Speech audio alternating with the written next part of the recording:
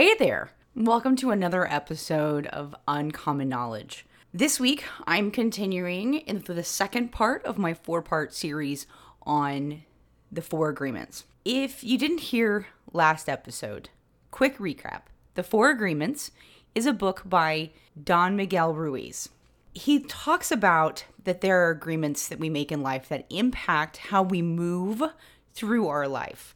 And that if we can narrow down our agreements to just these 4, we are doing pretty amazing, and we will feel and live out our life in a way that reflects how good we feel. We will be more true to ourselves, have better relationships with others and with ourselves, and actually experience way more satisfaction in life. Last week's was about being impeccable with your word. And when I looked at how I wanted to do the order of these agreements, I originally thought about doing them in a kind of just a reverse order in some ways, or more in my preference of dealing with these things ways. But as I was making notes and remembering last episode's topic, being impeccable with your word is actually really the cornerstone, the foundation piece to all of these. Tackling that one and finding the truth in it and living it out is very key to any of the other 3. I decided to start with that one, even though it is the easiest for me.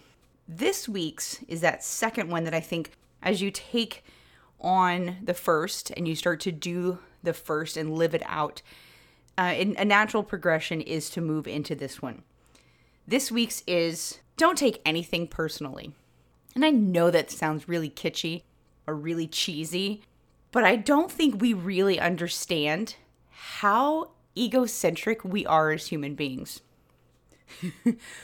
We like to think that the world revolves around us, that we as an individual have a profound influence, even on the global scale as one human. So imagine then how it really did feel when we discovered that the Earth was not the center of the universe. It makes it so much more difficult for us living on the Earth to be the center of the universe.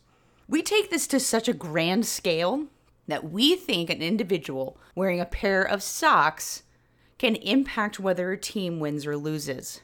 And we will grow that ritual and grow that belief over our lifetime of taking things personally if we don't directly stop and intervene with that.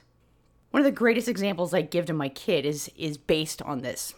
I tell him all the time that if somebody tells you that you're purple, does it make you purple? And he used to have the cutest face because he would just screw it up like, that's just the craziest thing I've ever heard you say, Mom. But the truth is, just because somebody says you're purple doesn't mean you're purple. You have to internalize that, agree with it, and accept it, and wear it as your reality. And even then, you're not purple. You might be purple on the inside, but you're not purple on the outside. What someone says or does is more about them. As a matter of fact, it's entirely about them than it is at all about you. And this is really hard for us to hear because, like I said, we want to live as egocentric humans. We want to live in this space where everything is about us. Somebody's mood, somebody's response, the person in traffic that cut you off. How dare they? Don't they know that you're in a hurry? How dare they? Don't they realize you've got places to go? The reality is, it's not about you. So if you take it personally, then you're agreeing with them. And if you're agreeing with them, maybe then part of you actually believes what they're saying. Now that piece is on you to figure out.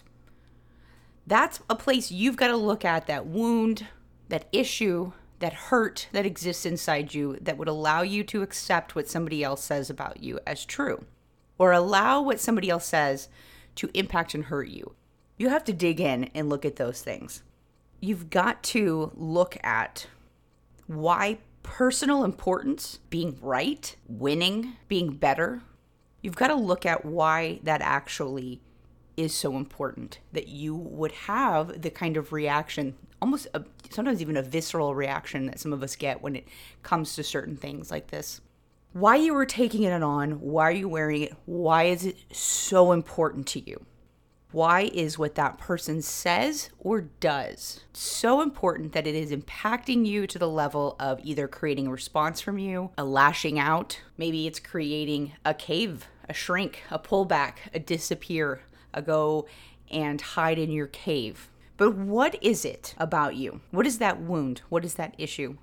Because when you make that personal, when you allow that agreement to be something you wear, when you make that person's opinion something that you turn into an agreement, something that you decide is something you're going to wear, is something that you're going to accept as true, you are then making it about you. And it isn't at all about you. Again, we're back to this, that full cycle of when you accept that, you are reinforcing that mentality that everything revolves around you. The reality is, it's not. You might be very important in the world. You might be very important in your home, in your family, in your life. You may be not important at all, and you may slip through the cracks of life, never being recognized, never being seen, never being anything other than a piece in the puzzle. But the reality is that none of it, no matter the scale of your existence, is about you. You are only responsible for you and your actions. So therefore, the only thing that matters to you is you and your actions. That is what you are accountable for. Allowing another person's words and actions to impact you personally is voluntarily taking their poison. If I walked up to you on the street and said, hey, here's a vial of poison, drink it, are you going to accept that? How about if I tell you, hey, here's a vial of poison that if you drink it is going to kill you? You gonna drink it? It sounds ludicrous because when I put it in those terms, no person in their right mind would do it. But that is what you're doing every time that you allow another person's words or actions to impact you personally. And if it stopped there, that would be rough enough, right? Just allowing somebody else's words or actions to impact you personally is rough enough, but it often doesn't stop there. When we take it personally, we start a chain of events. We get offended. And when we're offended, we feel like our castle is being threatened, right? So we throw up our defenses. We put in a moat. We build in a drawbridge. We put alligators in our moat. We station soldiers on the walk to shoot arrows at people that get too close. We might even boil up some tar and be ready to dump it on somebody. Because when we're offended, we feel like we need to defend ourselves, our feelings, our actions, which creates conflict. It could be just internal conflict. Maybe somebody says something hurtful to you, and because you accept that agreement, you now spend the day, week, month, lifetime emotionally punishing yourself. Maybe when you were younger, somebody called you stupid and you believed them. And you spent the rest of your life wearing the mantle of stupid. And you punished yourself for not being smarter. And you didn't take opportunities because you weren't smart enough, because you were stupid. You allowed that emotional toil to limit, to stifle, to damage, to even destroy something it didn't need to. And at the worst, you can imagine conflict comes out of it in all kinds of ways. You throw angry words back. Maybe you get physically involved in an altercation. There's plenty of shows on television where you see this reaction. Somebody hurts somebody, and so somebody else retaliates back. And it escalates, and it creates very quickly this war of, I've got to get you back worse than you got me. And where does that end?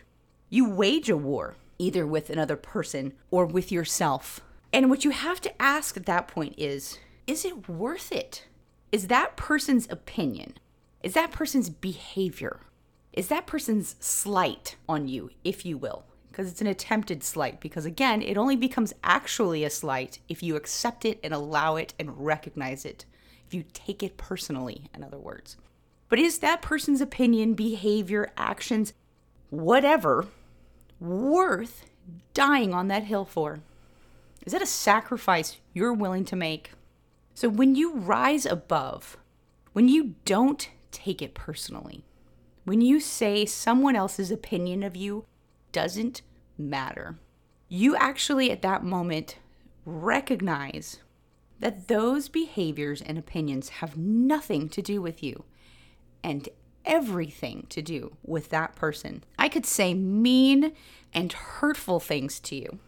And if you take them personally and it hurts, my words are touching a wound you have to heal yourself. But the reality is, it's not even my words that are hurting. It is your acceptance of those words. It is your unhealed hurt that is fighting, waging a war, hurting you. My words aren't. It's your acceptance of them and your allowance of that wound to continue to fester that creates the hurt. And this doesn't just work or apply to negative opinions and negative perceptions and negative actions, okay? This applies to positive too. I could walk up to you and tell you that you're amazing. You were the best at anything ever. I could sing your praises loud from the top of every hilltop, through every social media channel, through every possible place that I could proclaim this. And it actually still isn't about you. I think easily we can accept that someone's negative opinions aren't about us, but somebody's positive opinions aren't about us either. And that's the harder pill to swallow. Because if you know that you're amazing, it doesn't matter that I think you're amazing. It doesn't matter what anybody else thinks is amazing. And I think this is most visible when you look at what it is like to be someone who's Instagram famous, someone who is obsessed about how many likes and followers, somebody who sees value in that and defines their value from those things. Because that's what this is. That is somebody saying, because these many people like me or like my post or follow me, they are confirming what I am. They're telling me that I'm good or bad. They're telling me that I'm great or a disaster. And the reality is, it doesn't matter how many followers you have or likes you have on something. That crap does not actually make you amazing. If you're amazing in your own right. And you need to believe that inside, deep down. That has got to be where your place of value and worth and opinion of yourself resides. Because the world is going to tell you any number of things. And if you take it personally, good or bad, then you are wearing and you are accepting their poison, you are accepting their beliefs, you are making the agreement with them, and you are wearing their decisions, their world, their reality, and you cease to be living in yours. For me, the hardest application of this is this next part. And it piggybacks off what I just said. You see, sometimes this applies even to my own opinion of myself. Often we are our biggest critics, and it's easy for us to talk about that one. And sometimes we are our biggest champions. And we will tell ourselves that we are good at things, or we are amazing at things, or we are any number of positive labels at something when we really aren't. That's not to say that we shouldn't celebrate our successes, that we shouldn't recognize our strengths. But what I am saying is that we owe it to ourselves to be honest and to truthfully and honestly look at ourselves. And this is why I say last episode's piece is foundational. If you are impeccable with your word, you are speaking the truth. So if you are in fact really crappy, like I'm just going to tell you, I am really, really bad at golf. And if I deny that to myself and walk around and strut around, even on the inside with this attitude of, I am a killer golf player, I'm lying to myself. Okay? That one I think is one that people don't factor in enough. We all talk about how we can easily be our harshest critic, right? Because goodness knows, if you've listened to any of my podcasts, you understand that I know this one intimately. I am my harshest critic. And that is the same thing. I'm taking my own mind personally. And my mind is not always right. My mind will try to deceive me. Every one of us has been in a dark room and thought we saw a shadow that was something scary. And it just turned out to be a shirt hanging on a chair the weird way or something like that. Every one of us. And why? Because your mind will mess with you. as beautifully, wonderfully awesome as it is, it will mess with you. It will tell you things that are horrible, and it will tell you things that are amazing. And your job is to whittle between those and be at the truth. So you've got to say that you're not going to take it personally. You've got to start stepping away from that. You've got to start introspectively looking at every time your dander gets ruffled. Why? I'm going to share with you guys a story from my professional life because I think it has a very personal impact for me and it's probably relatable. I've been doing this kind of work, what I do now, recruiting, for a long time. I'm good at it. I've had successes. I've been in it a long enough time that if I wasn't being successful, I wouldn't still be doing it. But I had a hiring manager one time that insisted on arguing with me and fighting me every step of the way in the process.